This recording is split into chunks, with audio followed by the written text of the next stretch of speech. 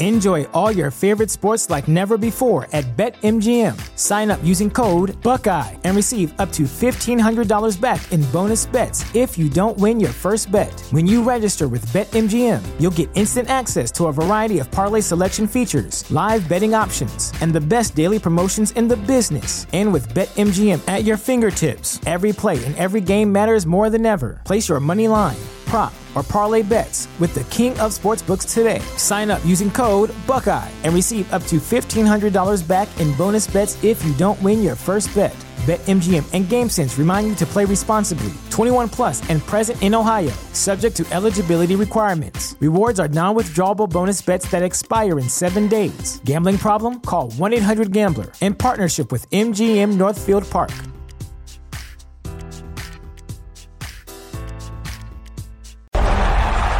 If the roar of the crowd gives you goosebumps, cashing a slip makes you grin, and above all, you love making your bookie cry, then you're in the right place. The #1 spot for premier betting advice and wild opinions, shared with a fan base like no other. Welcome home. This is the Punch List MMA Podcast. Here are your hosts, Dale Lippin and Trey Van Buskirk.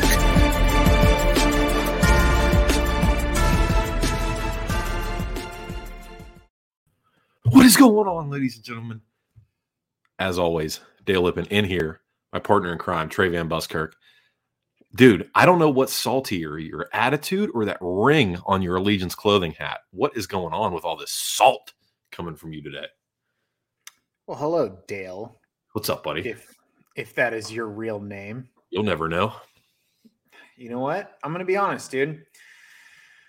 I'm going to let the listeners know about something. If you're a longtime listener, a 2-year listener, you would know this, that Trey, your boy here, is the most honest son of a bitch on the planet. He comes in every single week.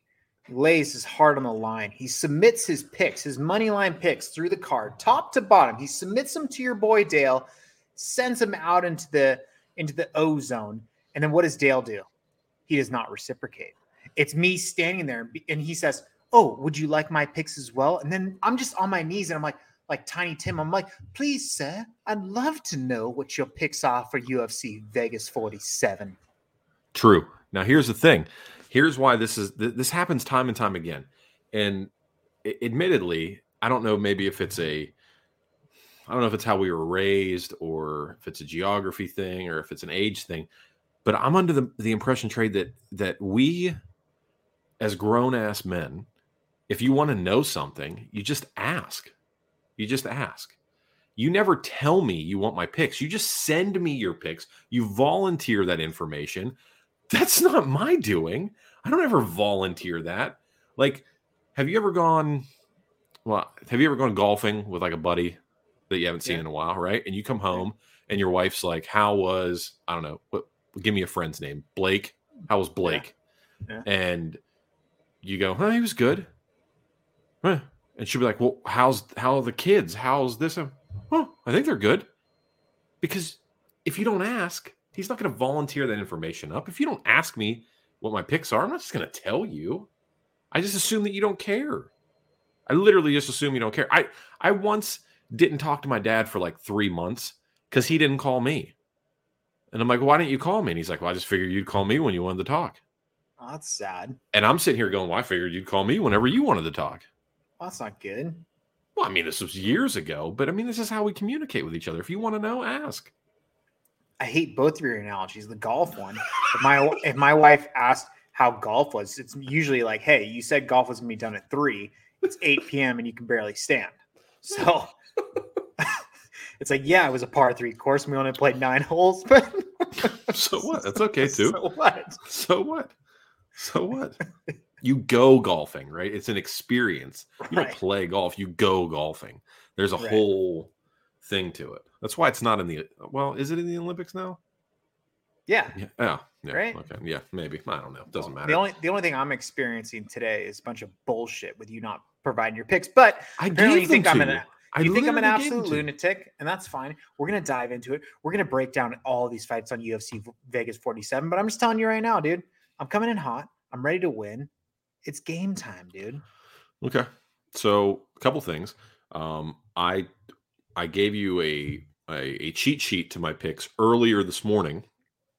Let's talk about the curse of the show real quick before we get into anything else. Yes. Let's talk about the show curse. Everybody, I don't say everybody. Some people want us to talk about the previous event, recap, this, that, and the other. Maybe we'll do some of that at some point. But as of right now, I hear you, I see you, I read you, but I want to talk about the curse. So those of you who are unaware, we have a curse. If you don't know, I come from a long line of gypsies, both Irish and Hungarian gypsies. So the gypsy magic is strong with your boy. Now, I don't claim to put any gypsy curse on anybody, but I will say that the curses are strong with my people. I come from a people of pain and suffering and curses. Well, we're also very good at card games, and we're quite tricky. Anyway, doesn't matter. You sound like a leprechaun. Yes. Well, perhaps we were at one point in time. So anyway, doesn't matter. We're getting off the topic here. Those of you who are unaware, who are not longtime listeners of the show is cursed, and not cursed in the sense that it's not good or something bad happens to us, because we are good, and the only thing bad that happens is we are badasses. That's it. Outside of that, we're ready to rock and roll. Now, if you decide that you want to come into this space, you have to do so knowing that there is danger attached to it. And that danger, Trey, is that if you don't show up when you say you're going to show up, bad things happen, right or wrong. No, that's absolutely right. Okay. Yeah. Usually, Dale, I'm going to be honest, it's more attracted to the female clientele that we bring in. But as of recently, there's been some male-dominated flakiness. Yeah. Yeah, perhaps. I mean, you think about the people that have. What we're alluding to is that if you come on the show, or if you say you're going to come on the show and you don't, you tend to lose. Honestly, the show's undefeated, so you lose until we don't know when, because nobody's. Actually, I take that back. Hannah Goldie beat Emily Whitmire in a battle of curses. So we don't really. We still don't have data. Right. As it stands right now, if you show us, you don't win again. That's true. Until you come on the show. We think. Yeah. We think. We haven't had it happen. Those have no showed us, it never happened. So if you need an example, let's do Kevin Holland. Kevin Holland said he was going to come on the show. He's lost 3 in a row? Right. Well, he did just win a grappling tournament, but yes. Yeah. Maybe but so. Most recently, what are we talking about as it relates to curses for this card? Oh, as it relates to curse of this card. So we got an email.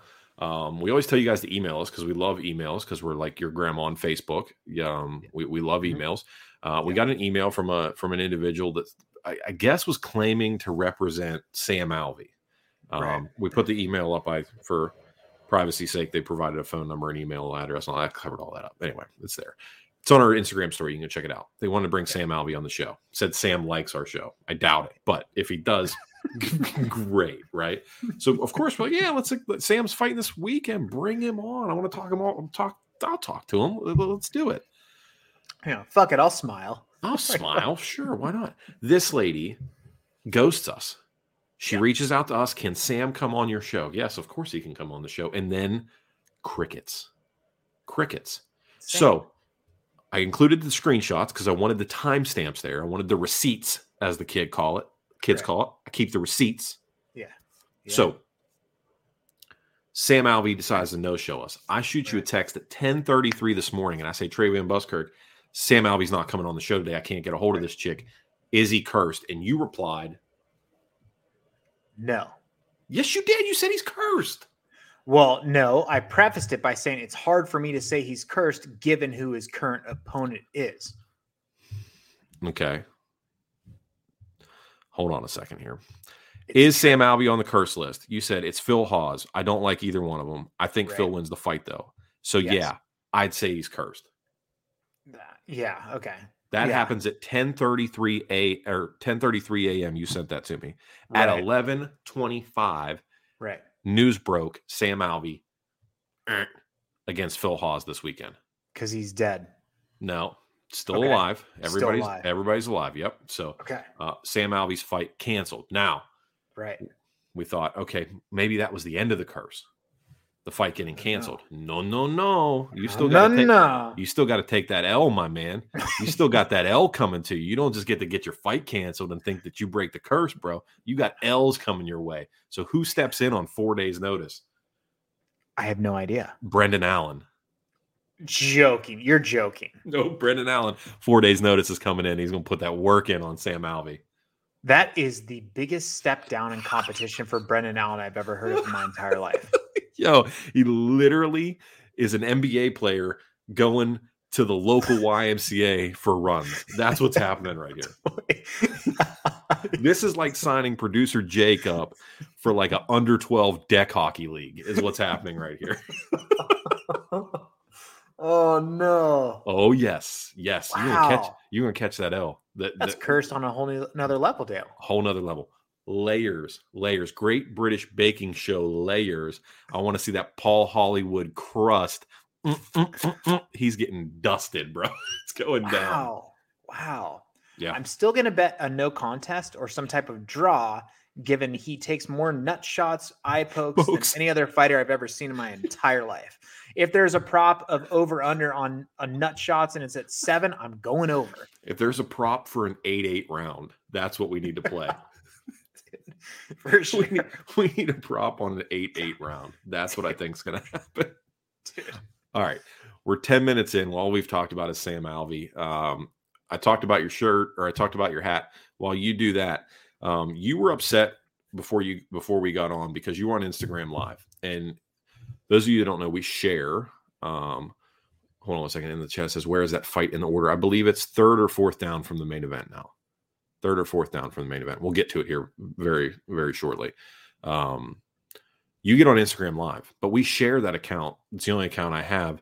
So I didn't know that you were on. So I got on. It doesn't tell me that you're on doing a live. Oh, okay. I didn't know, and I wasn't in here, so I didn't see you in the lobby, and you don't talk to me outside of when we're recording, so I have no idea what's going on in your life. So I hopped on Instagram Live, and then everybody proceeded to tell me that I booted you off. Oh, this is such bullshit, dude. You knowingly saw that I was talking mad shit, and then it wasn't even shit, but it was logical shit, and you just came in and said, I'm booting Trey, and somehow the IG algorithm said, yeah, Trey's a little bit more brash. He's a little bit more outlandish. We're going to give it to the more conservative minded, the more even keel Dale. Oh boy. And they booted me, which is insane because you're a massive conspiracy theorist. Bro, if I'm the most even keel conservative person on this show, this is a problem because I'm literally a couple stamps away from Ted Kaczynski. All right. All right. Oh, man. Speaking of living in the wilderness and eating fresh food, guys, if you go to stayclassymeats.com and use promo code FIST, you can save 10% on the entire order. You're talking farm fresh, no GMO, just absolutely no hormones, fantastic food, farm to table. Montana, Wyoming, Idaho, you name it. They source it. They bring it directly to your table. Use promo code FIST. You can save 10% on the entire thing. Go ahead. Sorry. If you guys may have noticed at the beginning of this episode, Dale made fun of my hat. It wasn't because of the logo. It was because of the sweat stains, which is funny because from a guy that is clearly out of shape and chugging a beer in a fantastic fashion right now, the sweat is because I'm putting in work, Dale. And I'm putting in work because I'm wearing an outfit that I believe showcases my true effort, and that is Allegiance Clothing. Guys, if you want to wear something that is American, veteran-owned, freaking butter blend, cut to the tees, go buy yourself an amazing tee at allegianceclothing.com and utilize our code PUNCH, and that is going to get you 15% off site-wide. Shirts are in the mail, by the way.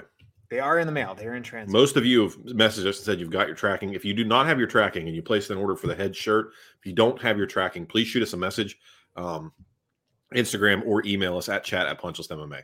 So yeah, seriously, everything should be out in the mail. If it's not, you don't have your tracking yet, please let us know because shirts are out. Look at you. What are you cracking right now? You already slammed a beer. What are you on now? Well, we talk about the people that paid us or pay us. Let's talk about the people that don't pay us. And I'm going with a Cutwater tequila margarita. You son of a bitch. I'm a salty sailor. A salty sailor. You are unbelievable. I love it. I already drank one of those. It's on our Instagram story right now. So I'm at my limit. What do the weirdos on YouTube call this? What is this? ASMR? BDSM? What is this? What? Have you ever seen this? No, I'm not a scientist. Oh, man. There's a whole contingency of people on YouTube where they just make videos where they just eat and drink things and like touch stuff like really close and soft to the microphone. Super strange. Very strange. Stranger than the dudes that like whack off the cartoons. Anyway, let's get into this fight card, bro. You ready? I'm aroused. See, look. Boom. ASMR. Chris knows what's up, and he says it's gross. My man Chris, come on, bro. Come on. And Marvin. My man Chris, you're blocked. My man Chris, you're creeping me out. And I'm just kidding. I love you, Chris. Thanks, buddy. Marvin says I'm out here doing promos. Of course, man. Of course. That's what we're here for. Listen, man, I gotta put this audio corduroy to work, man. We got to figure out a way to get paid. All right, first fight on the main card, Juicy J, Julian Erosa at 26-10, taking on Steven Peterson, 19-9. Steven Peterson's going to be an underdog here, Trey. He's coming in at a plus 255. Julian Erosa at a minus 305. We just talked about Juicy J the other day because Juicy J, Corey Sandhagen, Billy Q, and who's the other cat? We can never remember. He literally just fought. Billy Q, Juicy J, and fuck. I can't remember, but anyway, they've never all been seen in the same room at the same time. It's like the Spider-Man meme where they're all pointing. Bill Algeo. There we go. So Bill Algeo, Juicy J, Billy Q, and Corey Sand. Yeah, they're all the same person, bro. They're all cut. They were all grown in the same lab in the same test tubes all at the same time. Mm-hmm. But anyway, Juicy J's at a minus 305 favorite here, which is a pretty steep price on Julian Erosa, if I'm being honest. Taking on Steven Peterson, plus 255, over and rounds at 2.5. As a rule of thumb, I never bet on a guy with a Superman S on his chest. Ryan Spann status. Anybody with the S on their chest, something about that just seems I make poor choices. You know what I mean? Something about that. Okay. That's fair. That's fair. I mean, that's the prelude to my breakdown, but I want to hear your analytical approach because like you said, you are the brains of this operation. Yeah, absolutely. GCJ, dude, it's hard to go against a guy that's all about explosion in your face, man. He gets it done. His ground and pound is legit, especially against that half guard style where he's just raining elbows down. Me like you a lot. The problem is, when he explodes forward as he's standing, he leaves himself very, very vulnerable. And a guy that has I don't want to say weight issues, but his weight fluctuates significantly. He drains himself out, so it leaves him very vulnerable. When you look at someone like Steven Peterson, though, okay, this guy was supposed to be shoveled out of the UFC freaking ages ago, dude. This is the guy that came in who was literally supposed to be the sacrificial lamb for Chase Hooper. Chase Hooper comes in, who I think is a piece of shit. Chase Hooper comes in. He's a one-dimensional jiu-jitsu artist. Comes in, and what? Steven Peterson's able to negate a little bit of the takedown and actually stand and bang a little bit. I don't think if you're not taking down the Chase Hoopers of the world right now, and you're not able to keep a good standing appeal, I'm not a fan, dude. I think Juicy J is going to come in here and lay something that Chase Hooper is not able to do, which is heavy punches, explosion, right up in your face, KO. So I know at minus 305, you're not getting much value at Juicy J. Put him as KO. He's going to put this bitch out. It's very aggressive towards Steven Peterson. I have no qualms with this man. I don't know why you're being so aggressive towards him. I think the blueprint for this fight, outside of the Superman tattoo, is if you look at the way Luis Pena. Now, normally we make a habit of not talking about people that assault women on the show, but we will. In this sense, Luis Pena, if he basically put I don't want to say the blueprint on how to beat Steven Peterson, because Peterson's rudimentary in a lot of his skill set. Very talented. He's a professional fighter, but rudimentary all the same. Julian Erosa presents a lot of the same dynamics and a lot of the same problems. Forward pressure, length, not afraid to mix in the occasional kick, strikes, takedown threat. Like you said, very active off the cage, good elbows from in close. Julian Erosa has a Terminator style, if you will. He wants to walk and stalk. Now, the only thing he has to be really, I don't want to say cautious of, is the desperation of Steven Peterson, right? So Steven Peterson's got two things going for him. One, he's got that wild animal caged fight or flight strength where he has the ability to knock you out even if he's rocked. He's always dangerous. And the second thing he's got going for him is he's primarily a coach and a fighter second. Ooh. So when you take that coaching approach, you have a little bit more of a cerebral mentality in the cage. one, it can lead to slow starts, but two, it can open up avenues to victory that you may or may not be able to see if you're not in that mindset going into it. He's got a very analytical approach to the game. Julian Erosa just has to come in. He has to execute well, maintain the distance, beat him up, touch him, frustrate him, and then get him out of there. Under 2.5 seems nice, but I like Juicy J as a Juicy J parlay piece. Ooh. I like that. What I don't like is what you just did there. We did a little bit of a impromptu good cop, bad cop. But then, you know what the funny thing is? While I came off as the bad cop, in 24 hours, you're going to be texting freaking Steven Peterson and saying, "You're going to die, bitch. It's over." I never do that. J in your face. Yes. I never do that. I never do that. I'm always, see, here's the thing. People know this, is that you are very harsh when it comes to your assessment of people. You're a big body shame guy. You're big on calling, comparing people to other body parts or excrement. That's just not my speed. Now, I try to find the nicest way to say it. Even though I'm saying the same thing as you, I try to make mine sound like I'm saying it in a work email. Like, per my last email. Oh, which means, bitch, did you read my last email? Right. Yeah. So, upon further review, like, I try to just, instead of like saying, bitch, did you see what I said? You know what I mean? Like, that's, I just try to, upon further review, per my last email, let's put a pin in this. I always like to hit people. Let's put a pin in this. Shut the fuck up. Right. Or, that's an interesting point. We'll circle back. We'll circle back. Don't circle back. Don't red hair. Yeah. Or if you say something really dumb, could you unpack that a little bit for me? Yeah. So hit me with a dumbass breakdown. I'm going to ask you to unpack that a little bit for me. Why do people do that though? That is so much more condescending because it's like, you know what the person's saying. Just cut to the chase. I'd rather someone just be like, "You're a fucking idiot. Read the email." Right. And I'd be like, my B. Yeah. So here's the thing, right? I'm not going to go down this rabbit hole. I walked into the office today into a complete shitstorm. I've had a bad day today, if I'm being completely honest with you.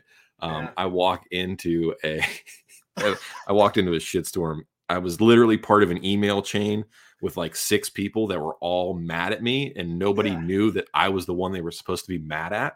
So like, it's just emails of people going like, "Who the hell is this guy? Who is this person? Who?" And they're just like, I'm literally reading this going, "Oh my gosh, I'm on fire!" Like, I'm literally, I'm on fire right now. Everybody is so mad at me. And then finally I get out of there.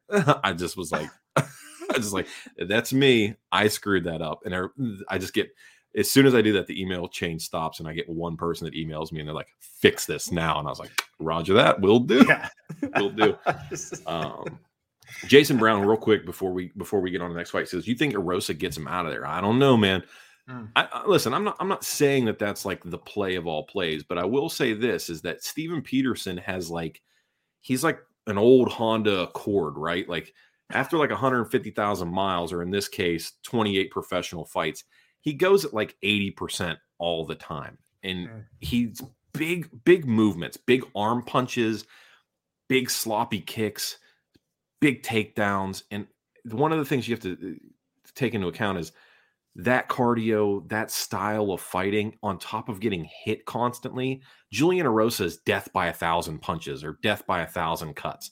He's not like one punch sleep you. We're talking about 2.5 rounds. That's literally, 12.5 minutes, 13 minutes of fight time. That's a long time to get to be in that style of fight. It's just wearing. I'm saying it's something to consider, not something I love Juicy J by knockout, but I do like Erosa altogether in that spot. Yeah. So, hasn't been finished since 2017. Again, I can't argue with you. Just, we're looking for value. I appreciate the input. Per my last email. All right, here we go. Brian Battle taking on Tresean Gore. Tresean Gore obviously undefeated here, trade at 3-0, taking on Brian Battle, coming off that Ultimate Fighter win. And man. So what do you think here? We got Gore at a -155, Battle at a +135.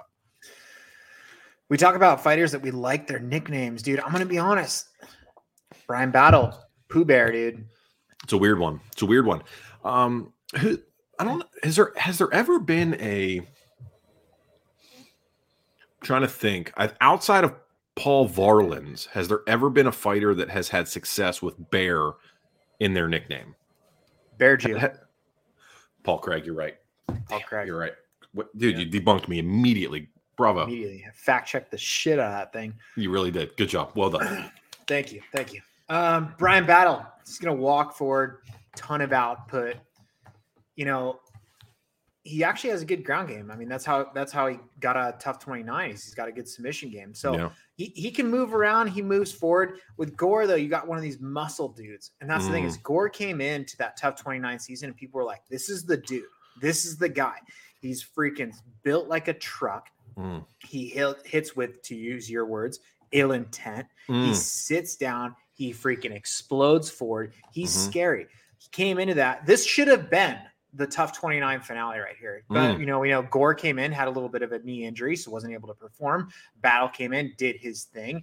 I think at plus 135, you're getting a guy that's, a little bit more battle tested. He's been more active. Gore's been out since the knee injury. You and I both get very skeptical with those that are coming back from knee injuries. Knee injuries are very sketchy, especially with his style of striking. I like this in the fact that I like the over 2.5 here. If I'm going to really play it, I think plus 135 is juicy on Battle, who's going to have the more output, who has been more recent. Knee injuries scare me, Dale. They scare me. So let me ask you to unpack this a little bit then. If you're like in the over 2.5, Gore's known for the one punch knockout power, right? And Battle puts a pace on you. And obviously we saw with the Ultimate Fighter finale, he's got submission games as well. If you're following him on Instagram, which we are, if you've seen him, he looks to be showing up in fantastic shape. So it looks like he's going to be ready to rock and roll. Maybe with some limited mobility from Gore, the fact that he does carry a lot of muscle weight around, cardio could be an issue as we get into the latter stages of the fight. Knowing Battle is capable of a wrestle-heavy approach like we saw in the Ultimate Fighter finale, do you think that maybe under 2.5? You really feel the 15 minutes is the way to go with this? I just think with Gore, with a knee injury, you're going to come in hesitant. You're going to take your time. You're in the apex, which is quiet as shit. Battle, yes, he has a submission game, but he's an output type of guy. He's not a point grabber, but he's definitely going to circle around the cage. So I think someone who's going to come in hesitant, another person that's more of a point grabber, quote unquote, you got to lean more towards that over 2.5. I don't know though. This is a tough fight though. If in your opinion, I mean, and we'll release our official card Saturday afternoon. Do you think this is a fight that's worth risking money on? No, there's so much more value on this card. Okay, I had the same feeling about it. I don't care. I don't want to say I don't care enough, but I haven't seen enough out of either one. A guy that's 3-0 as a professional that was on the Ultimate Fighter, that's hard for me to gauge. I see what I see, but it's still very hard for me to gauge. And then at a minus 155, you're looking at what a 60% implied chance of victory or something. I don't know, man. That's tough for me. All right. In the chat, Chris says, you guys think this card is underwhelming or more so interesting? What do you think? You think this card's underwhelming? Or you think it's an interesting card? No, I think it's beyond interesting. Really? Do you? That's interesting. Sell me on it because I think it sucks. Do you really? I really do. I don't like this card at all. I think there's one fight on here that makes the entire card for me. Okay. Do you want me to guess what it is? Yeah. Okay. Let me look it over real quick. It's interesting. There's one fight that I literally, if it was a main event, I'd be like, I don't give a shit if this is a fight night card. I want to watch this fight. Interesting. I'd go. Ooh, man. Shavkat Rakhmonov versus Carlston Harris. Bingo. Yeah. All right, cool. Well, let's just transition to that. We'll just go in it right now. So yeah, you got Shavkat, whatever you want to call him, Rakhmonov taking on Carlston Harris, minus 230, coming back at a plus 195. Over and under rounds is at 1.5. I agree with you. I've been talking for a minute, so I'm going to let you run. But I love this fight. You know me. I love guys. I love Mongolians. I love Caucasus Mountain Warriors. Yes. If you come from a cold place that's with mountains and there's the proximity to caribou, reindeer, goats, you are my boy, and I love you. Shavkat, he checks all my boxes, bro. He's got good knockout power. He's got good wrestling. Cardio, could probably use a little bit of work. Over and around is at 1.5 here. And he's coming up against a Carlston Harris, who you tagged as one of our biggest underdog wins in season 1. So kudos to you on that. But Carlston Harris has fought a couple times since then, continues to have success. In my opinion, he's looked good. He had a KO win and everything else. I don't necessarily know if I believe that the guy's actually good. It didn't look great. We got the result we wanted, but it didn't look great. And he's going up against a killer in Shavkat here. So go ahead and let me know what you think and how. Well, I think Carlston Harris, we've taken him numerous times at plus money. It's kind of, an ode to a couple other fighters where it's like, this is the last time you're going to get, Carlston Harrison plus money. I don't think so, though, because I think everyone doesn't look at Carlston Harrison to the potential that he can actually convey. When you look at Shavkat Ramonov, yes, he checks all the boxes. Cox Mountain Warrior, freaking scary looking. There's one box, though, that you didn't talk about that we needed to check because it is a definitive win when you see this happen on a fighter. And that is wearing a dead animal carcass post your fight on your head. And he does that every single time. He looks like goddamn Daniel Boone out there when he wins his fights. And that scares the shit out of me. Comes from the Cox Mountain Warriors. He is big for the division too. He's great at point striking. He mixes it up. He's got good submissions. He's got a great, front guillotine. I mean, he's sub Michael Prazeres, dude. This is a guy that can actually get in there and do things. He fought Cowboy Oliveira, so he's seen, what veteran statuses, can withhold. Carlston Harris has always, been exciting for me because I think he has that, knockout power, which we've seen, but he also has a super, super slick jiu-jitsu game. So the plus 195 makes me want to go all day long. But this Shavkat guy, this dude with his dead animal just bleeding all over his head post-fight, who doesn't speak a lick of English, makes me think, man, maybe Vegas has this right at minus 230.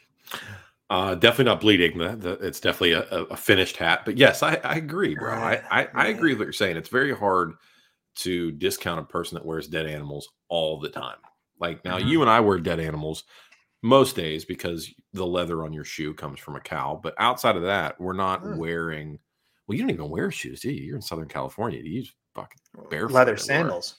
Leather sandals. Yeah. You know what I thought about getting until they raised their prices, and it's not. It's too rich for my blood. The toe hold custom. Oh, geez, dude. Have you seen those? Pinkies up, fancy, bro. Those things are so fancy. They've got the purple ostriches. They've got purple ostrich leather, like flip flops. Or would you call them thongs or you call them flip flops? Slippers. Slippers. No, slippers. Slippers have nothing in between the toe. If it's got in between the toe, slipper. Now, is that just you or is that like a San Diego thing? I've never heard anybody call it a slipper that it actually goes in between the toe. Yeah, it's like a Hawaiian, Southern California thing. You slipper. So slipper? Slipper. Spell it. Slippa. Slipper. Okay. So slides are the ones that have the gap. Okay. Slides. Jeez, slides. Dude. Yeah. Don't call them that. Well, no, I'm saying slides are the ones that have like the thing and your foot goes like that's a slide. But then you have these, right? Like these are the thongs or flip-flops. I feel like you were the type of guy that either wore Heelys or soaps. Never. I've never worn those ever. Heelys or soaps? Never worn them. You grinded some rails with some soaps back in Never the day. did. You action sports fucker. I was an X Games kid for a little bit. I went through the X Games kid phase. I had a what was the brand?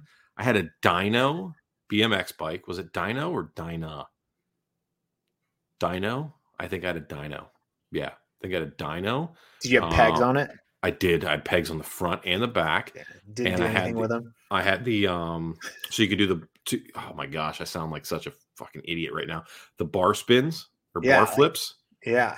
I could do those. And it's like the Disney movie Team Pup and Suds or X Blades. Mm-hmm. Yeah, you're back to this pup and sucks thing with you and Dober. I don't understand. Dyno. Thank you, Matt. Matt T. I had a dyno, and then once I decided I was going to take it seriously, right? Like once I decided I was going to take it seriously, I saved up all my money from working at McDonald's, because you could work there when you were 15. I saved up all my money, $375. I saved up, and I bought a Specialized Fat Boy, baby blue, bro. What do you want me to say to that? It's a fucking banger of a bike, is what that is. Producer Jake, I need you to pull up a baby blue Specialized Fat Boy. Producer Jake, do not do that. Do it, Jake. Keep Jake, smoking darts, dude. No, stop. Put your dart out and pull up a Specialized Fat Boy, baby blue. The thing was banging, bro. Banging. All right, dude. Who are you taking? Are you taking Shavkat Ramanov? You are you taking Carlston? There's not enough money for you to talk me off of Shavkat. There you go. I love it. To the moon with Shavkat. Yeah. Take the baby blue bike there, dude. Baby blue Specialized Fat Boy. Now, here's the thing. To the bank! To the bank. I was X Games in the shit out of that, bro. You couldn't tell me anything. You literally could not tell me anything. Dude, I got that bike. I did so much hood rat stuff riding that bike around town. I'm telling you. With no chain on it. Fucking hood rat. Listen, I kid you not. There was like this portion of time in my life from like 15 to, well, till now, where my parents just did not, just kind of were like, this is like Spartan Agobi style. This kid's either going to die or he's going to be awesome. We're just going to let the nanny watch him. I'd never have had a nanny. Pay her $20 an hour. Never. I literally would just ride this Specialized Fat Boy. I fucking love that bike. I wish I had it still. I bet you it's worth money now. I'm upset now that we've talked about it. Damn it, I missed my bike. It's not. Oh, here it is. Is he pulling it up? Baby blue. You sure that's not a women's bike? Nope. 100%. Well, no. So that's a mountain bike. Give me the Specialized Fat Boy BMX bike. Is that a 20-inch? Dude, shut up. No one fucking cares. Give me a Specialized Fat Boy. Dude, no one cares. Dale. Jesus, dude. Let it go. Oh man. All right, sorry. We've consumed stuff. All right, here we go. Dude, by the way, you can get Shavkat at like plus 230 KO. Fucking take it to the bank. Take it to the bank. All right, man. We skipped over Sam Alvey at 33-16-1, taking on Brendan Allen at 17-5. We buried the lead on the show. The curse on Sam Alvey is real. He's a plus 305 here, minus 375. Yeah, dude, over under on a round is not applicable because this fight's not going the distance at all. No. Actually, you know what? I say that, but literally Sam Alvey might just walk backwards and throw looping left hands for fucking 15 minutes. I have no idea. That's a good very real piece, possibility. Though. You talked about Brendan parlay Allen? pieces before. Brendan Allen's a great parlay piece. Short notice, you can't really say that very much, but Brendan Allen against Sam Alvey is a parlay piece. No, Sam Alvey is not a parlay piece. Oh, you said Brendan Allen versus Sam Alvey. I'm sorry. Yes. Brendan Allen is a parlay piece. Yeah, for sure. If Sam Alvey goes out there 0-7-1 in his last 8, if I'm not mistaken, and beats Brendan Allen, he's getting a 30-fight contract extension. If he top beats 15. Brendan He Allen. gets a top 15 opponent if he beats sure. Brendan Allen. For sure. 100%. Sam Alvey is the only fighter that can be like 0-4-1 that gets a contract extension of 6 fights. It's insane. He's not 0-4-1. Hold on. I'm just going to go back because it's worth noting what's happening here. Guys like, and you know me, I hate Kevin Lee. I don't like hate. Hate's a strong word. I strongly dislike Kevin Lee. Right. It burns me deep in my gristle. Yeah. Every time we start the show, because the guy that we had do our video put Kevin Lee kicking Gregor Gillespie into the nether, and that upsets me. But anyway, the last person that Sam Alvey beat was your boy Jean Vellante, and this was back in 2018. But since then, losses to Little Nog, Jimmy Crute, Klidson Abreu, Ryan Spann, Julian Marquez, and Wellington Turman. He had a draw against the Iron Turtle, and that's really it, bro. I mean, this is just, it's another level of interesting how this is happening. Sam Alvey, for those of you who are unaware, has been fighting in the UFC since 2014. And the only people since 2014 in the UFC that Sam Alvey has beaten are Dylan Andrews, Mutante Ferreira, Daniel Kelly, Eric Spicely, Kevin Casey, Alex Nicholson, Nate Marquardt, Rashad Evans, Marcin Prachniow, and Jean Vellante. And I'm just going to go ahead and let you know here so you don't have to look it up that the only person on the roster still is Prachniow. That's it. That's it. It's insane, dude. Since 2014, Sam Alvey has either lost or beat somebody that is no longer on the roster anymore. That's it. Sam, you don't like what we're saying? Have your management reach out. Clearly you wanted to be on the show. Come on to the show. You're a big fan. You're a big fan, right, Sam? Big fan? Big fan. Come talk to me about your record, Sam. Come smile over here. Honestly, if Sam Alvey won this fight, I would just be tickled pink because I love chaos, but I like Brendan Allen. And this fight very well may go the distance because I believe that Sam Alvey is only capable of smiling while biting down on his mouthpiece, swinging a left hand and stepping backwards. The first dance at his wedding must have been very awkward because all he did was just walk backwards. Is his wife still in his corner? Absolutely. And I'll say this. Huge issue. Sam Alvey's married to a supermodel, like a legitimate supermodel. Right.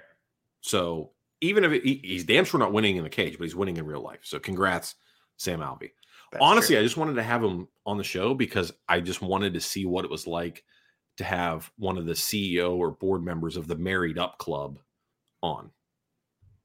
That sounds good. You know what I mean? Yeah. I just want to see what's on because my wife, surface of the sun hot, and I look like warmed up breakfast burrito. Your wife, very pretty, but you're also very pretty too. So you guys just do pretty people things together. But Sam Alvey, but us in the real world, right? But us in the real world, us people with actual chromosomes, people that weren't fucking carved out of marble at some fancy ass Southern California store. Those of us, Sam Alvey, he bagged himself a supermodel. So congrats to him. Congrats to Sam. I will say this. I mean, you've won. You're a very handsome guy, but your wife's prettier than you are. But you're both very pretty. You're annoyingly attractive, Trey. All right, here we go. Let's see here. Us normal people, us plebes. Chris, you've said several times that was Sam Alvey's grandma. Was that legitimately his grandma? Do you know that factually? No. He keeps saying that. No way. I want to address it. I don't want to not talk about it if that's the case. All right. This show's going to be 2 hours long. All right. Co-main event. Punahele Soriano taking on Nick Maximov. Nick Maximov 7-0. Punahele Soriano is at 8-1. Your co-main event. This is the co-main event of the evening on a fight that you're on a card you're excited about. Nick Maximov at a plus 160. Puna at a minus 185. Over and around at 1.5. Go for it, man. What you got? People are wondering how in the hell is this the co-main event? I'm going to tell you right now. Punahele Soriano, Hawaiian scrapper. They scrap. They work for your money. Nick Maximov. Why is he a big deal? Well, he's associated with 209, dude. He's the Nate Diaz crew member. So, of course, he's getting a push from that NorCal side of California. Here's the thing. This is not a co-main event by any means. It definitely is. It's an LFA co-main event. It is an LFA co-main event. Punahele Soriano, I will remove him from all the other Hawaiian scrappers that you see on the UFC roster because I actually think this one's got some legs to it. Most Hawaiian scrappers tend to kind of falter at that 1.5 mark, that two round mark. Their cardio goes. We've seen that with a couple guys. Punahele, he actually conserves his energy. He can sit down on his punches. He engages. He bites down on his mouthpiece. It leaves it a little bit troublesome because he leaves himself vulnerable when he gets into these firefights. But I mean, he's looked good against quality competition. We just talked about Brendan Allen. He looked fantastic in that loss against Brendan Allen, against a guy that has a conflicting style in wrestling. He can deal with the hardcore wrestling attacks. He can clearly stand. He can clearly bang. This is where the disparity is. This is, probably why the UFC set this thing. It's a grappler versus striker. You have Punahele, who's going to want to engage and get this into a firefight standing. And you've got Nick Maximov, who literally is very one-dimensional. I don't want to say he's Chase Hooper-esque, but he is to a certain degree. He's going to try and get this thing to the ground, utilize his submission game, kind of, do what he can to do a looping right hand, shoot in, get a takedown, try and get half guard, work from there. I think you got to go with a guy that's going to scrap, who has a decent takedown defense and who showed worth in that Brendan Allen fight when it came to wrestling and staying up and not having the worst takedown defense. I'm going with the Hawaiian here. I've been fading the Hawaiians, and it's actually worked out in my favor as of recently, but Punahele is a different breed. Minus 185 is, I think, is a fair price right now, because I think that's going to get wider when people understand Nick is very one-dimensional. Okay. I can't openly refute much of what you're saying here. Right. I will say this: if you're on the Maximov side, take Maximov and take him by submission. I just feel like if you're gonna go the plus money on it, go all the way plus money. Don't just dip your toes in. Dive in. Take Maximov, take him by submission. What concerns me, Trey, about this is that Maximov was unable to submit Cody Brundage. Now, Brundage has a decent wrestling background. That's the other curse one that we forgot. Amanda Bobby Cooper. Amanda Bobby Cooper was supposed to come on season 1, and then no-showed us, and then hasn't won since, and then had a kid and all kinds of stuff. I don't think she fights anymore. So I don't know if that counts or not, but she did have a fight after she was supposed to show up and didn't. So Amanda Bobby Cooper is the other one. It's weird how the curse just works its way in. It just works its way in, bro. I know. Anyway, what were we talking about? Oh, Puna. Yeah. So Nick Maximov, if you like him, jump all the way in. Take him by sub. Why not? He's not going to win a decision against Puna. Yeah. He's either going to sub him or he's going to get beat. Now, that being said, the lack of experience from both of these guys leaves me with a little bit of caution, right? You're talking about a guy that's 7-0 versus a guy that's 8-1. So not a ton of experience amongst either of these gentlemen. And if you look at who Puna's beat, he's got a win over Dushko Tudorovic, who we don't particularly love, and then a win over Oscar Pichata, and then a win over Jamie Pickett. Right now, Jamie Pickett holds a soft spot in our heart because he's a Conflict MMA alum. We love our team over there at Conflict MMA. But outside of that, if we're looking at the UFC caliber fighters that Puna has beaten, it's not the most illustrious list that we've ever seen. Has he looked good doing it? He absolutely has looked good, right? We got the knockout over Oscar and Dushko. The decision loss to Brendan looked as good as he's ever looked in that fight. So much so that he tried to replicate it in his last fight and got slept because he thought it was just round 4 of the Puna fight. Not the case, and he got knocked out because of it. Anyway, if you're on Maximov, take him by submission. Jump all the way into the plus money. If you're on Puna, just take a money line. Take a nice, even, whatever you're looking at, probably 70% chance, 65% chance of victory here. Just go ahead and lean into it. Do a small unit and a half or so, something like that on Puna, and just go ahead and collect that check if that's how you're feeling. Boom, dude. Boom. All right. Main event of the evening here. We're at it right now. It only took us an hour. Jack Hermansson versus Sean Strickland. Sean Strickland 24-3. Jack Hermansson 22-6 here, Trey. Hermansson, despite having the higher rank, plus 180. Sean Strickland at a minus 210. Over under rounds is at 4.5.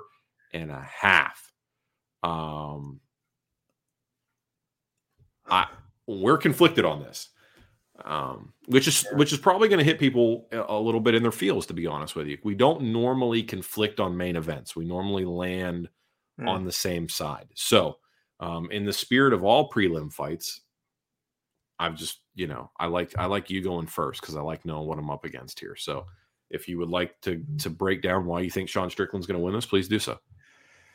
I think that let's remove talents for a quick second here. Okay. I'm going to bring in an X factor. An X factor is the bright lights.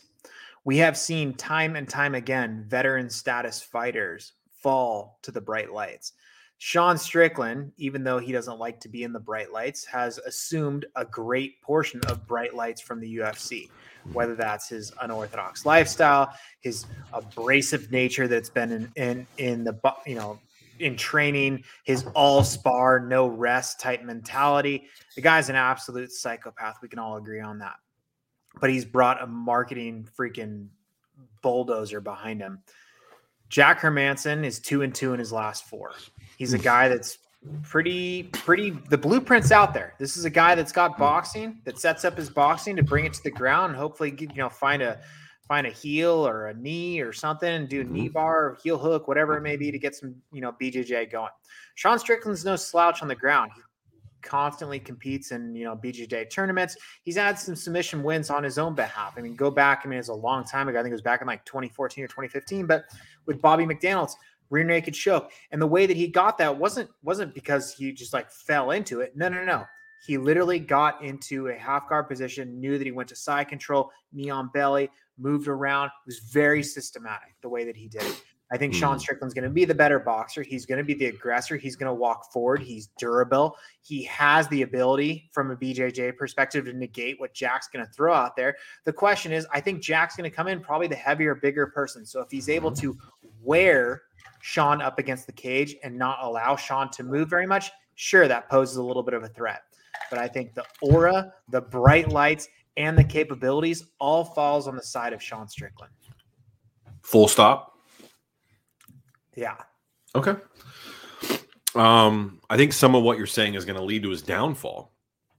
So Sean Strickland, I don't need to remind you of this, but Sean Strickland was more a 170er than he was a 185er. A motorcycle injury took that 170 away and brought it to 185. Jack Hermansson is never going to make 175 pounds outside of having a tapeworm and something seriously wrong with him at this point in his life. So I love him at 185. I really genuinely do. It's crazy. I'm just going to say this real quick. A small caveat. I always feel like when I take a super hard line in the sand, somebody's going to pop into the chat and be like, you do realize that this fight's at 170 pounds. I just always feel in my head when I'm like saying like a really concrete thing that I feel super high confidence in, there's like a thing in the back of my head that says, idiot, this is 170 pounds. It's not. It's at 185. I looked it up beforehand. Anyway, it doesn't matter. Sean Strickland, as you know, I'm a big fan, and I'm a big fan of Sean Strickland before he started talking. Back when I thought he was like this highly intelligent, weird Rain Man idiot fight savant. That's right. What I thought. That for the longest time, guys, I thought that's how Sean Strickland was. Like back with the Luke Barnett win and the Alex Garcia knockout and the Tom Breeze win, the Court McGee, Nordine Talib. I thought this dude was a legit, like this weird, soft-spoken idiot savant. Like I genuinely thought that. It wasn't until he started talking that I was like, oh, this guy is a little bit different. Now, as you've alluded to, most people think that he's an absolute crazy person. He lives a very Spartan-style lifestyle in the sense that it's not very flashy or anything like that. And he appears to just want to be in conflict, which I can appreciate. I like a guy that'll fight for my money. However, I've got to look at value spots here as well. And I'm getting Jack Hermansson at a plus 180. A Jack Hermansson who at one point in time was one fight away from a title shot. Now, that being said, if I look back at some of the losses that Sean Strickland has had recently, most recently, you love grappling tournaments. He lost to a rear naked choke. But before that, it was a spinning hook kick from Oleski Dos Santos. And we love Easy Dos Santos, but Jack Hermansson's not throwing a hook kick. But outside of that, we're looking at Kamaru Usman and Santiago Ponzinibbio. And you know what they did? They closed the distance on him. They did not allow him to move freely and get working in the cage. We are in the apex, which is 5 feet smaller, and Jack Hermansson desperately needs a win. We have seen Jack Hermansson, like in the Kelvin Gastelum fight, come out and just immediately dive for a leg. Do I think that's going to happen on Saturday night? Probably not. But I would be remiss if I said that I didn't think Jack Hermansson's style was going to be to go out there and try to shove Sean Strickland up against the cage and take his ass down. I think he's going to try to mat return Sean Strickland to infinity and try to get a submission. I really believe it's either sub or die trying if you're Jack Hermansson. I think it's sub or die trying. And I like the quality of opponent that he's fought as opposed to Sean Strickland. You can shake your head at me all you want, but Sean Strickland's fought Uriah Hall, Christoph Yako, Brendan Allen, Jack Marshman since he came back, right? On the flip side of that, in the same time period, Jack Hermansson despite the loss to Hamzat in that wrestling match or whatever it was, wins over Edmund Shabazian, fought Marvin Vettori, Kelvin Gastelum, Jared Cannonier, Jacare Souza, and David Branch in the same amount of time. He also fought Gerard Mearshart and got a win there in the same time period. So these are all much higher quality wins if you're Jack Hermansson than anything Sean Strickland's posted on the board in his 2 years of being back at 185 pounds. You're getting him at plus 185, over and under on rounds at 4.5. If you're looking at value, I think you have to consider Jack Hermansson. It's almost 2-1 on your money on a guy that has every skill in the book necessary to win this fight. No. And you just said it twice. At first I was like, oh God, Dale, thank you for the segue. Thank you. And then you doubled down and I was like, geez, Dale, are you in my mind right now? First off, you said Hamzat Chimaev. Then you said Gerald Mearshart. He beat Gerald. He beat Gerald. I understand. But do you want to talk about the exact same fight that we're seeing right here? Jack Hermansson versus Sean Strickland is the same fight as Hamzat Chimaev versus Gerald Mearshart. It's a striker versus a grappler to a certain extent, and the same thing's going to happen. One's going to get knocked down, and one's not going to be able to implement his game plan. Gerald Mearshart was not able to implement his grapple-heavy attack against Hamzat Chimaev. Freaking Jack Hermansson is not going to be able to implement his grapple-heavy attack against Sean Strickland. It's the same thing. Thank you so much. I fucking won this argument. No, you are too close to your fucking Pepperdine diploma because you just made the most loose correlation. This is not some crazy term paper where you're trying to compare Ernest Hemingway to the Rolling Stones. This is not that, my man. I assure you, this is going to end completely different than what you're thinking. So with that being said, before we move on to the prelim fights, do you want to go ahead and declare this the People's Main Event? Yes. The main event is the People's Main Event. This has never happened before. Are you sure you want to do that? Sound the alarm. Thank you. Just so you're aware, I messaged Puna and asked him whether or not they were called slippas or flip-flops. So you better fucking hope he says slippas. Well, all I'm going to say is this. You got no choice, dude. It's called Slippas. That's a good song. That's a banger. That's a banger, dude. It's a banger, bro. That's a banger. Early 2000s pop was the best. Oh, era. For sure. Yeah. Now, oh man, early 2000s pop. That's a whole show in and of itself. All right. It really is. Just in time for Black History Month, Malcolm X Gordon at 13-5, taking on Dennis Bonder at 16-3. Goodbye, sponsors. I'm just kidding. Dennis Bonder is a minus 255 over under on rounds here for Malcolm Gordon's plus 215. There are no over under rounds. Producer Jake, there was no over under rounds for this fight. Oh boy. Boy. Oh boy. Here we go.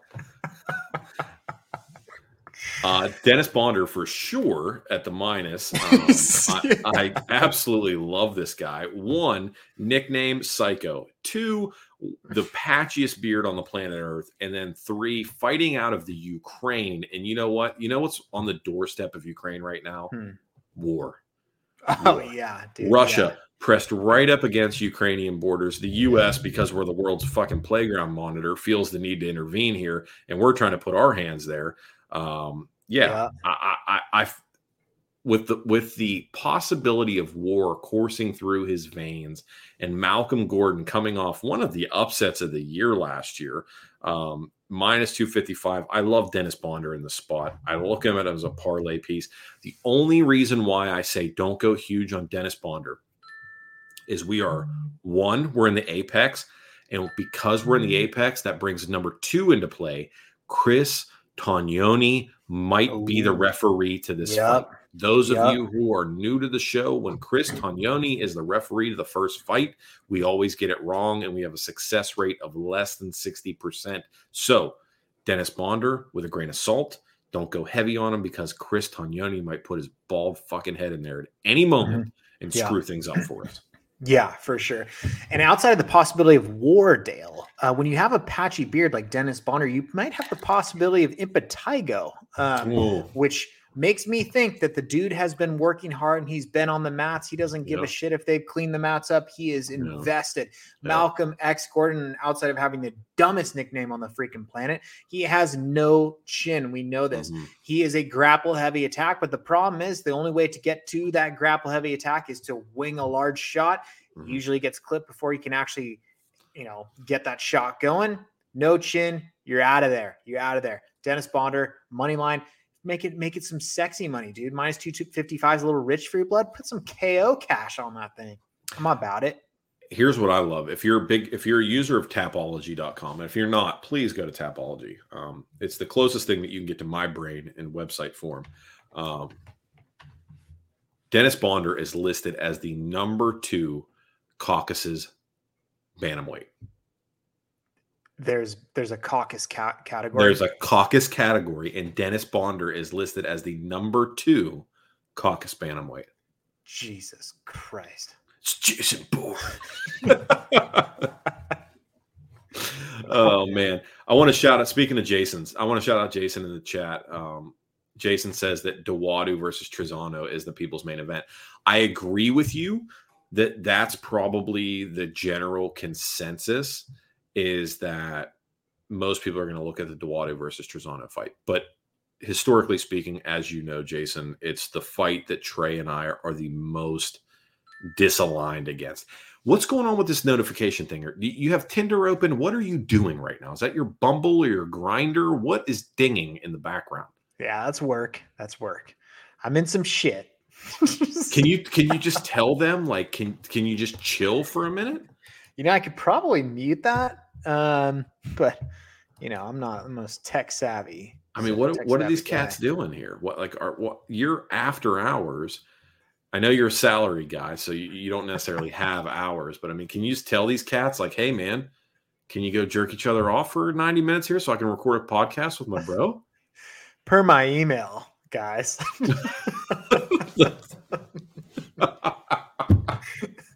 Per my email, I'm doing a podcast right now, so chill the fuck out. Chill out with the Microsoft Teams messages, bro. What do you guys? You got Slack opened up? What do you guys use? Dude, we're all over the place. You got Slack? Do you guys use Slack? Oh, of course we use Slack. Dude, I hate Slack. Why? It's like it's the modern day version of AIM AOL Instant Messenger, dude. It's great. Yeah, but that's how you get the chicks. My thing with Slack is that I guess maybe my boomer brain doesn't grasp it. Like, I'm technically like elder millennial, but my boomer brain just takes over for Slack, and I don't understand. Like, I don't understand the layout and the setup of it. I barely grasp Microsoft Teams. It's not my favorite. It's not my favorite at all. So I'll tell you this much. I'm loving this episode so far. If you guys are in the chat, and I've noticed the number's been high for most of the, if you haven't already, please click the thumbs up. We don't ever ask that, so I'll ask it this time. And I also want to say this: I'm going to remember this cocktail combo for the next episode, because I'm on a level right now. And we're going to get after it. All right, dude, your favorite fighter. Oh my gosh. The Vanilla Gorilla himself, Jason Witt, at 19-7, taking on Philip Rowe at 8-3. Witt is at a plus 110 spot. You love Jason Witt, so you're getting him a plus money here. Phil Rowe to minus 130. Over under rounds at 1.5.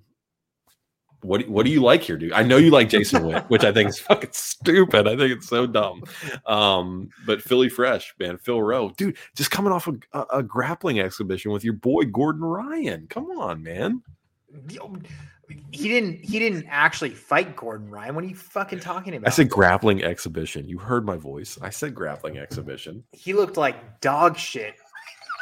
He looked so bad in what was it, in Fury grappling? Oh my God. I don't know. It was I don't know what it was. Freaking awful.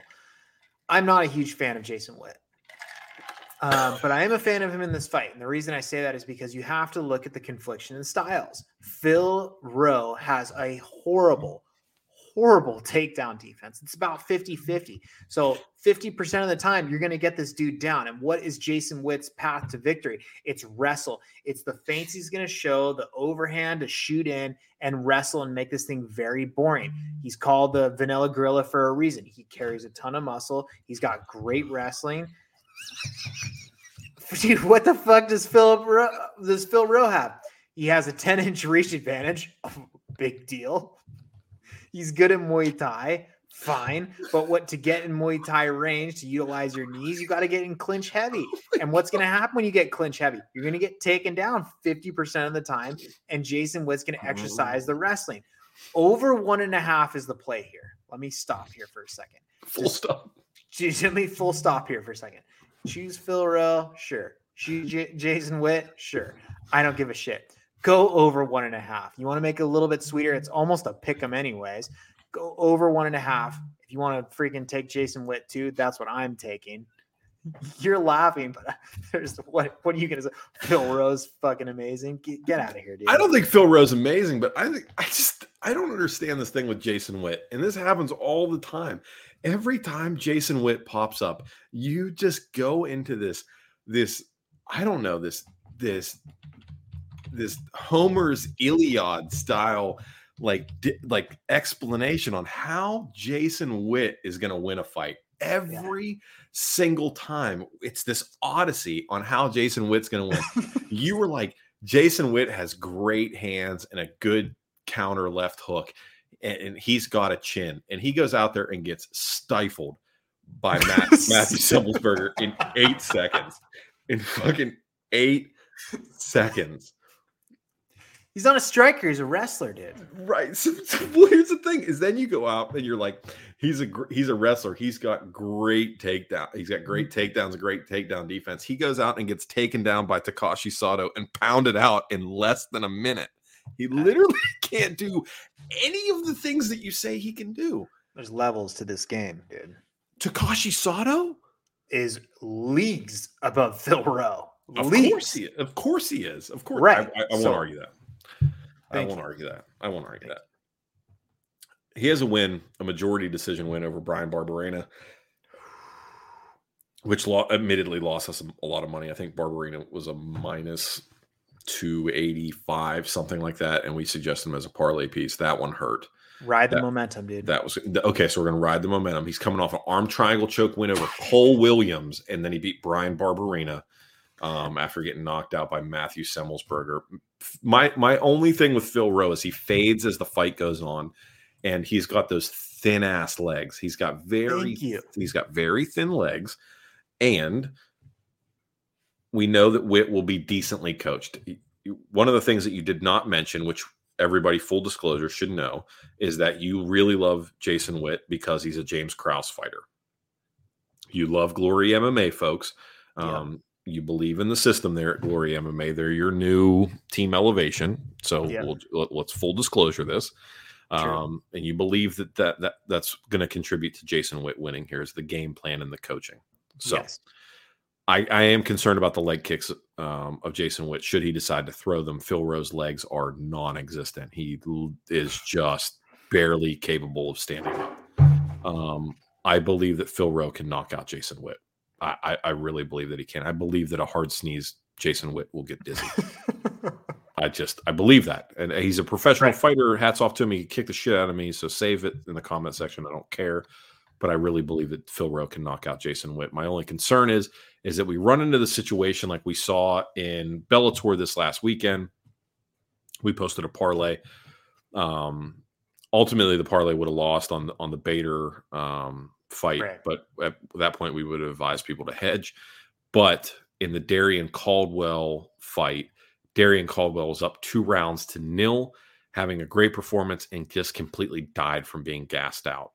Ultimately ends up being stopped. Mike Beltran, questionable decision.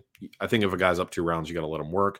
I say all that to say this. I think that Phil Rowe might find himself in a very similar predicament on Saturday night against Jason Witt. If he cannot knock Jason Witt out, it would not surprise me to see Phil Rowe bank 2 rounds and then have a hell of a 3rd round where he's struggling to stay alive. Over 1.5. Over 1.5 is a good play here. Over 1.5 is a good play. All right. Bang, bang. Bang, bang. All right. Danilo Marquez taking on Jolton Almeida. Almeida 14-2. Marquez at 11-3. You sent me a text message saying you thought Marquez was a great play here at plus 300. I think that this is one of those ones. This reminds me a lot of freaking Amanda Nunes fight, dude. Like, you're getting a minus 400 on Almeida. What has Almeida done to constitute minus 400? Danilo Marquez, now granted, he has not beaten anyone good. He's beaten the bottom of the barrel competition. He doesn't look good doing it. I don't think he's a very good fighter, but you're getting someone who has veteran eyes, who has seen UFC caliber competition. You're getting Almeida, who's very young, very green, not developed, and minus 400. This 1000% is a play the underdog or bail. There's no reason that Almeida is 1000% not a parlay piece. That's ridiculous. Mm-hmm. So I think if you want to do a slight sprinkle, that's why I threw it in there. I mean, that's fair. Throw a couple bucks. Why not? All right. Well, I came into this ready to just set you on absolute fire. I'm going to be honest with you. I basically was like the Persian Empire in 300. My arrows were about to blot out the sun here. Yeah. But you said you didn't say it this exact way, but you said the phrase that I was looking for. It's dog or pass. Yes. I don't think you can necessarily rest on the experience of either one of these guys because they are very similar in the experience department. So you're looking at a guy that's 11-3 versus a guy that's 14-2, right? So we're talking about a difference of one fight. Not that big of a difference. Right. But quality of competition, if you're looking at Marquez, loss, Kennedy Nzechukwu, wins over Mike Rodriguez and Kitas Abrigimov. Definitely. That's not bad. They're not terrible. I'm not going to discount those. My thing with if you're on Almeida though is you got to look at his rate of finish. Right now he hasn't fought the same level of fighter, right? But last time he lost a fight was 2018, and it was a decision. Only been finished once in his career, but of the 16 fights that he has 14 finishes, 9 by submission, 5 by KO. So if you're on Almeida, it stands to reason that you like him inside the distance. So maybe Almeida or, fight does not go the distance, right? And right here, he out-wrestled the Russian. Here's the thing. I was going to say this, but I feel like I've been trying to be a little too jokey tonight because I'm loving these cutwaters. The Nasruddin, any person that's got a double name, I know. Any double namers, Nasruddinov. I mean, when your parents just literally name you the same thing twice, it makes you a very tough person. It's like a boy named Sue. You're either going to be very tough or you're going to get the shit kicked out of you all the time. Yeah. And Almeida's got to win over a guy with a double name. So I know. It's badass. Yeah, it's badass. It's bad. Dude, imagine if your name was Van Buskirk. Well, I almost wonder what's more like, what's more gnarly, like a double name or a single name. So like, for instance, like Seal in the music industry, Seal is just like Seal. You know what I mean? Yeah, but you don't really see that outside of like the professional realm. Right. Right. So like you're either Ronaldo or you're Seal. Yeah. But yeah, I see what you're saying here. I see what you're saying. Again, if Sam Alvey is a chair member of the chairman of the board for the Married Up Club, how about Seal? I know. That dude looks like somebody caught his face on fire and he married Heidi Klum. Yeah. Now they're divorced. Yeah. Like it didn't work out. Figures. But even still, you literally had children with Heidi Klum, and you look like when I leave cheese in the oven when I put my pizza in, and then the cheese is at the bottom and it just burns. But he's got a voice of an angel, dude. He does have the voice of an angel. And the kiss. What's that song? Kiss from a Rose. Yes, that's the one. I was like, Kiss from a Rose. There's a little pen and see you remain. Oh man. My power, my pleasure, my pain, baby. Oh, bro. That's good, dude. Bro, man. That's good. Ooh. When we launch this episode tomorrow, that's definitely the theme song. Yeah. Goosebumps, bro. Look at it. I got goosebumps. Yeah, goosers. Do you call them goosebumps or goose pimples? Goosebumps, dude. That's disgusting. Yeah, if you're a goose pimples guy, unsubscribe our show. I don't even use the word. I don't allow it in our household. When you let gas out and you use the F word, You don't allow people to say fart in your house? No, I fucking hate that word. I hate that word. Wait, hold on a second. Time out. You I hate the word fart? It's disgusting, dude. I hate it. What do you call it? Floof. No. No, you don't. No. Yeah, no. I hate that other word. I hate it. It's kind of like when people call sprinkles on ice cream Jimmy's, dude. I think that's kind of racist. I don't understand that. Hold on. Wait a second. We're getting too far. We have floofs and Jimmy's here. Okay. One. Yeah. What's the origin story of calling farts floofs? It's just, I mean, I don't know. I just came up with it one day. Like, okay, so that wasn't like how you were raised, like your parents. Oh yeah, no. Shout out to Big Mark. He was not like Trayvon. These are what is it? Yeah, it's just Trey, not Trayvon. No, I'm alive.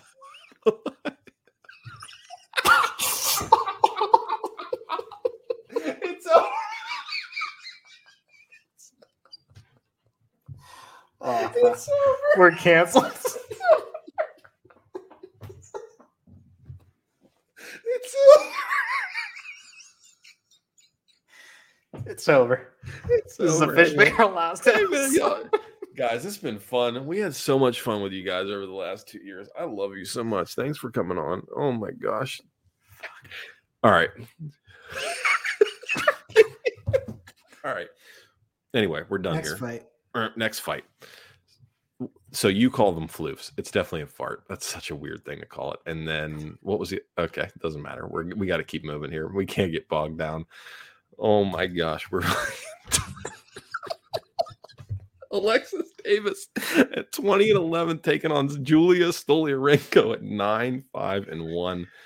If you guys remember Stoliarenko, last time we saw her, she was hitting there doing the on the scale, and then she fell out. And then they put her back on the scale, and then she was shaking some more, and then fell out completely. So wait, that was Davis or Stoliarenko? Stoliarenko. Really? She's coming in here plus 190 against Alexis Davis. Alexis Davis, as you know, Trey, lost us a bunch of money on her last fight out because she came out and she looked reinvigorated for some reason against Pannie Kianzad. But you know why she was reinvigorated? Because she was a women's underdog. And here we are. She's now the favorite and a minus 225 favorite. And there's not a person on the planet Earth at this point that's a woman that you could convince me is worth money at minus 225. There's just no way. There's just no way. I won't touch this. It is dog or pass. It is science or nothing at all. It's science or fiction.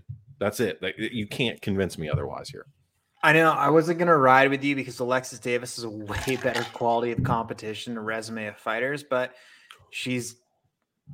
what happened? You spill it? There was a bonus little bit at the bottom. Oh, always. If you put enough ice in the glass, you always get like a quarter left. Yeah, it's fantastic. Yes. Do you see my plastic mason jar? It looks good.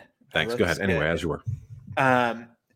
Yeah, I think Alexis Davis has a better quality of competition, better resume of fighters. But the problem is, dude, she has a 36% takedown defense against a girl who is just jiu-jitsu. She just wants that arm. Yeah, Stoliarenko, I don't think she's very good at her takedowns, though.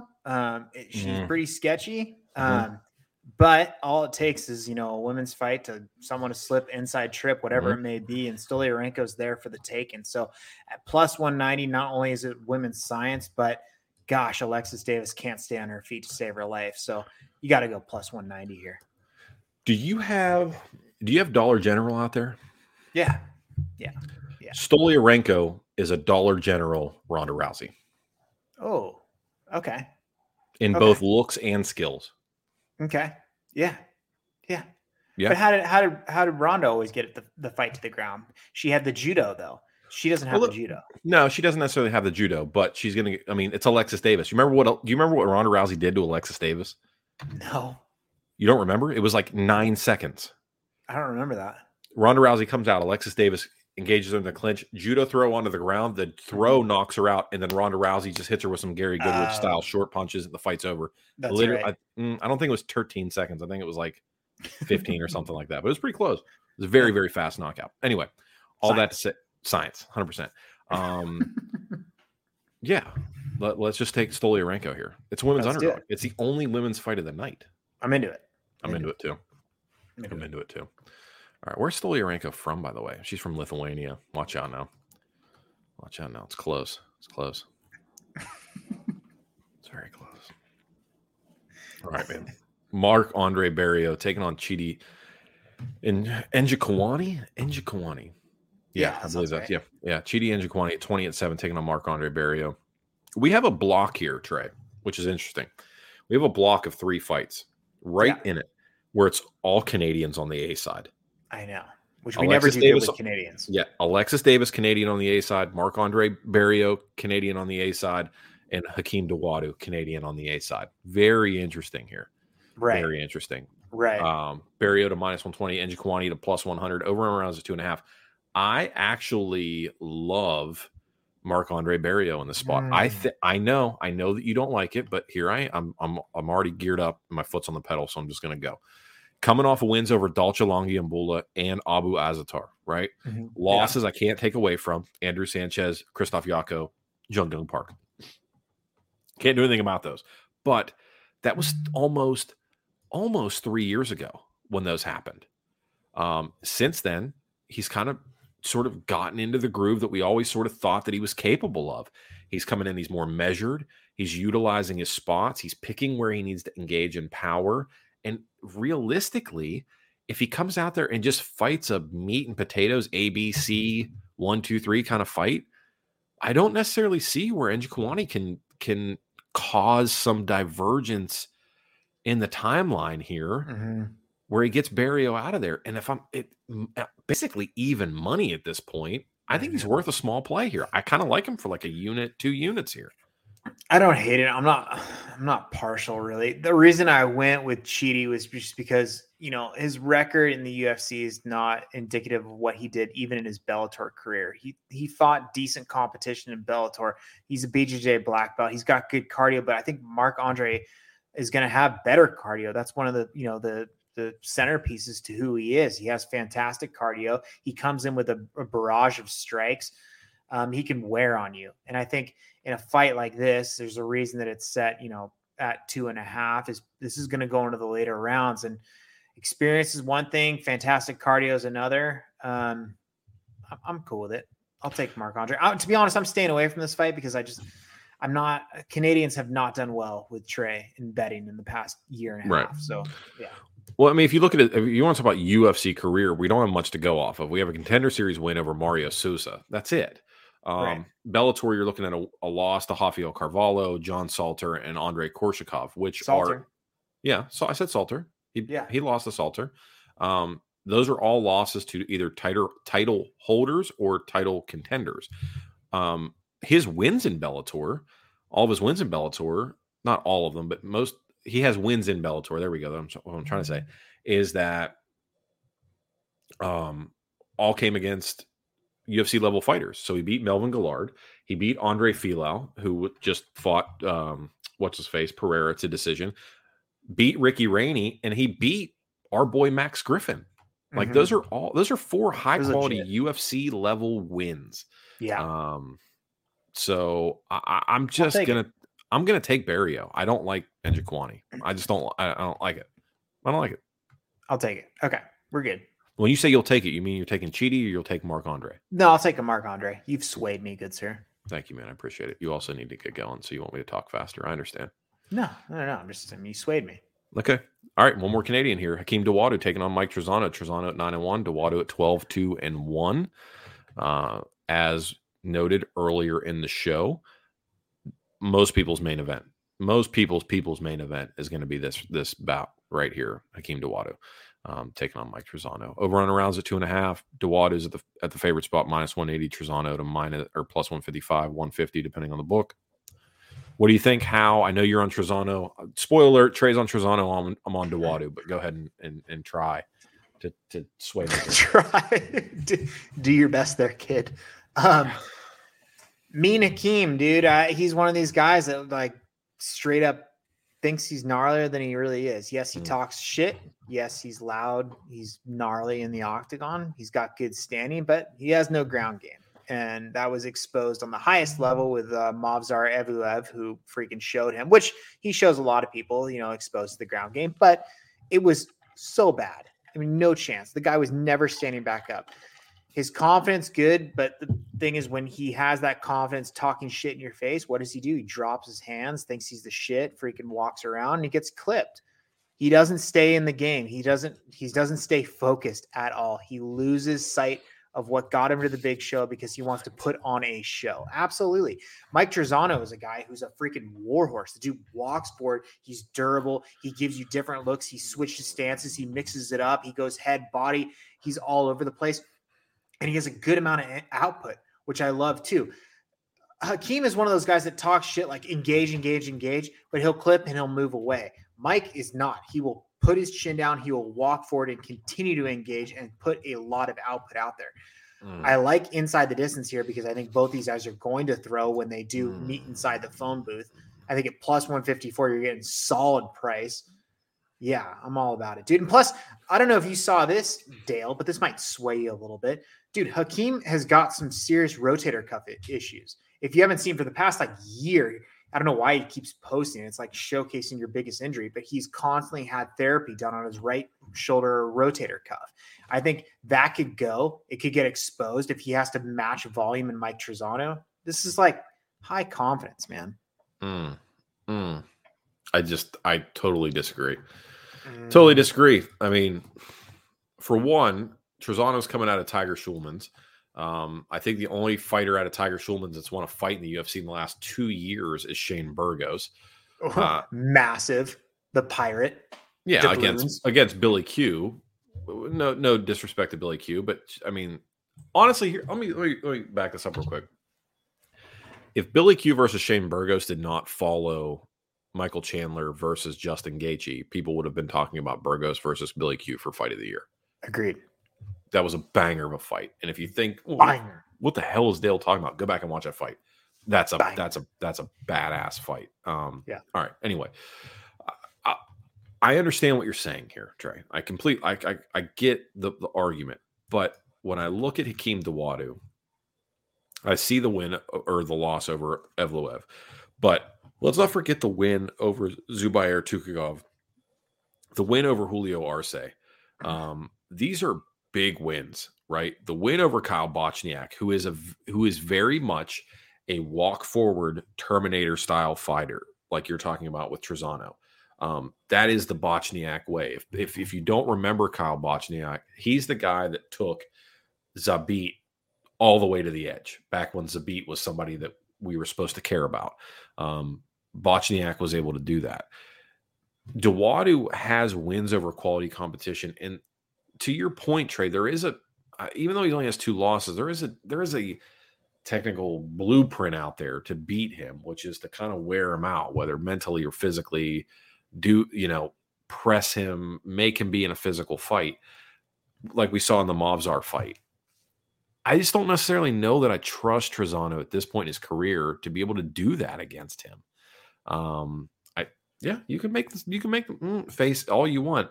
I'm going to take Dawodu here at the minus 180 spot. I'm not saying he's going to knock him out. I'm not going to get braggadocious in any way, shape, or form, but I like him at the 180 here. Why don't you put your money where your mouth is, dude? Why don't you take Dawodu and Hermanson and parlay it, and I'll do the same with Trizano and Strickland. Okay, and then... And that'll be the No. I will play Trizano and Strickland. You play Dawodu and Hermanson. And if it hits, when it hits, you pay me the money for it.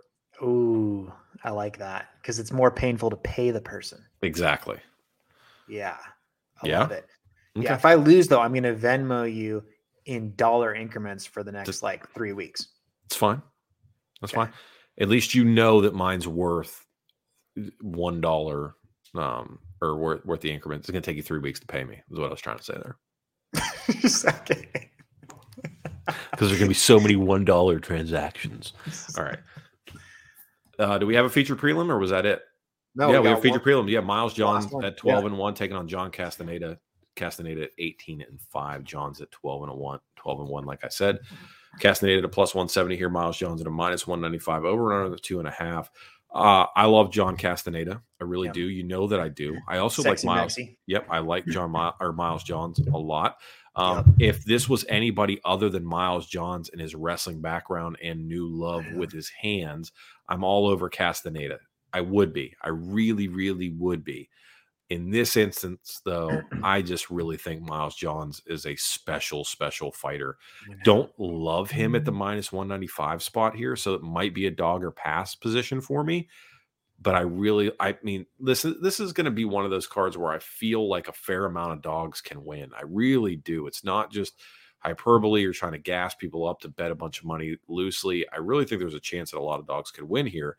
I'm putting up as valiant of an argument against some of your plays as I can, but you're going to come in at me and say Castaneda can win this fight, and I cannot disagree with you here, Trey. Yeah. But I just really like the skill set of Johns. I like the quality of competition. I like what we've seen out of him recently. He's coming off a huge win, potential knockout of the year. I just really like the guy. But Castaneda is a beast too, man. I know. This is a great fight. It really is one of those ones where it might be dog or pass and just enjoy the violence. Dude, I know. When I saw Miles John on the cards, I was like, oh, yeah, dude. I love me some Miles Johns. I love me some wrestling. He's got those Barbosa-type leg kicks, just devastating. I love it.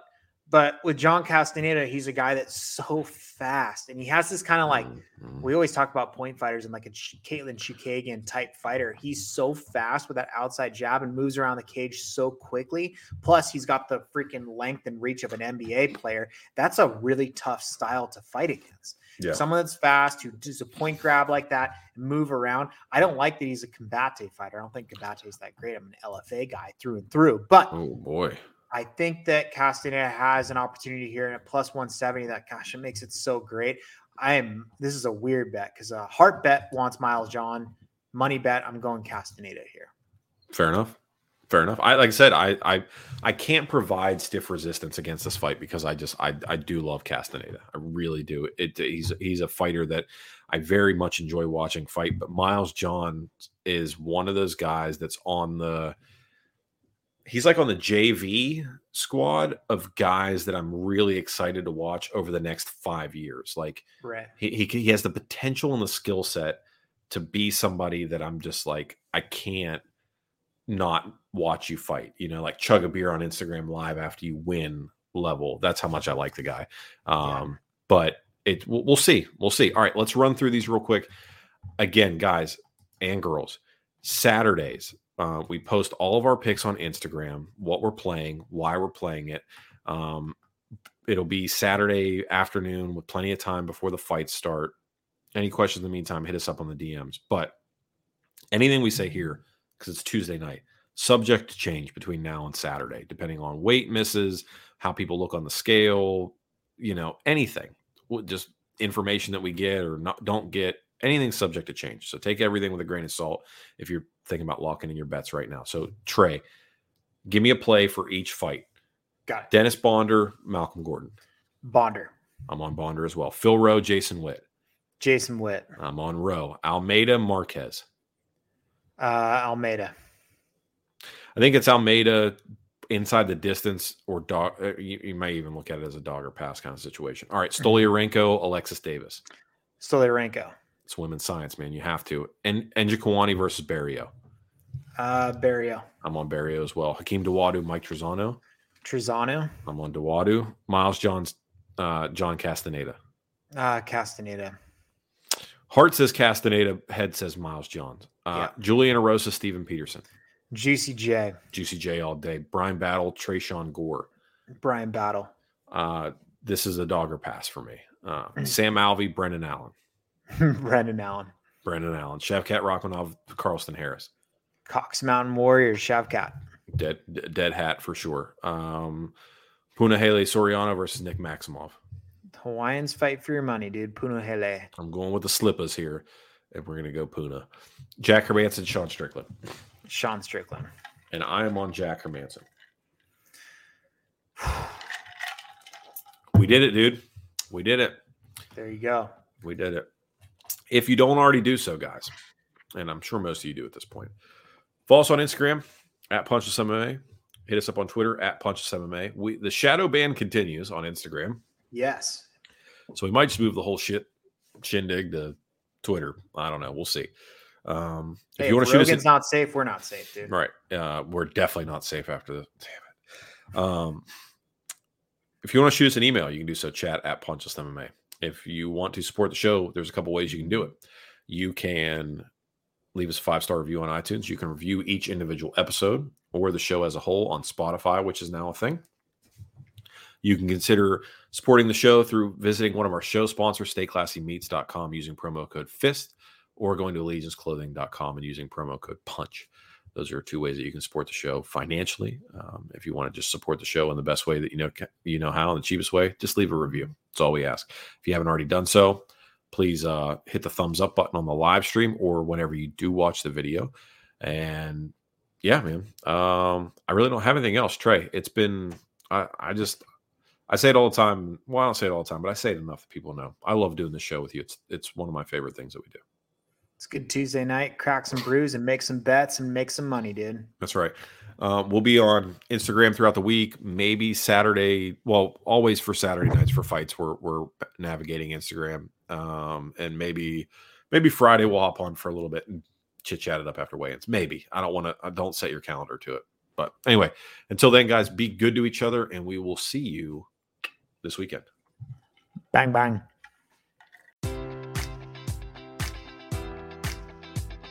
Enjoy all your favorite sports like never before at BetMGM. Sign up using code Buckeye and receive up to $1,500 back in bonus bets if you don't win your first bet. When you register with BetMGM, you'll get instant access to a variety of parlay selection features, live betting options, and the best daily promotions in the business. And with BetMGM at your fingertips, every play and every game matters more than ever. Place your money line, prop, or parlay bets with the king of sportsbooks today. Sign up using code Buckeye and receive up to $1,500 back in bonus bets if you don't win your first bet. BetMGM and GameSense remind you to play responsibly. 21 plus and present in Ohio, subject to eligibility requirements. Rewards are non-withdrawable bonus bets that expire in 7 days. Gambling problem? Call 1-800-GAMBLER. In partnership with MGM Northfield Park.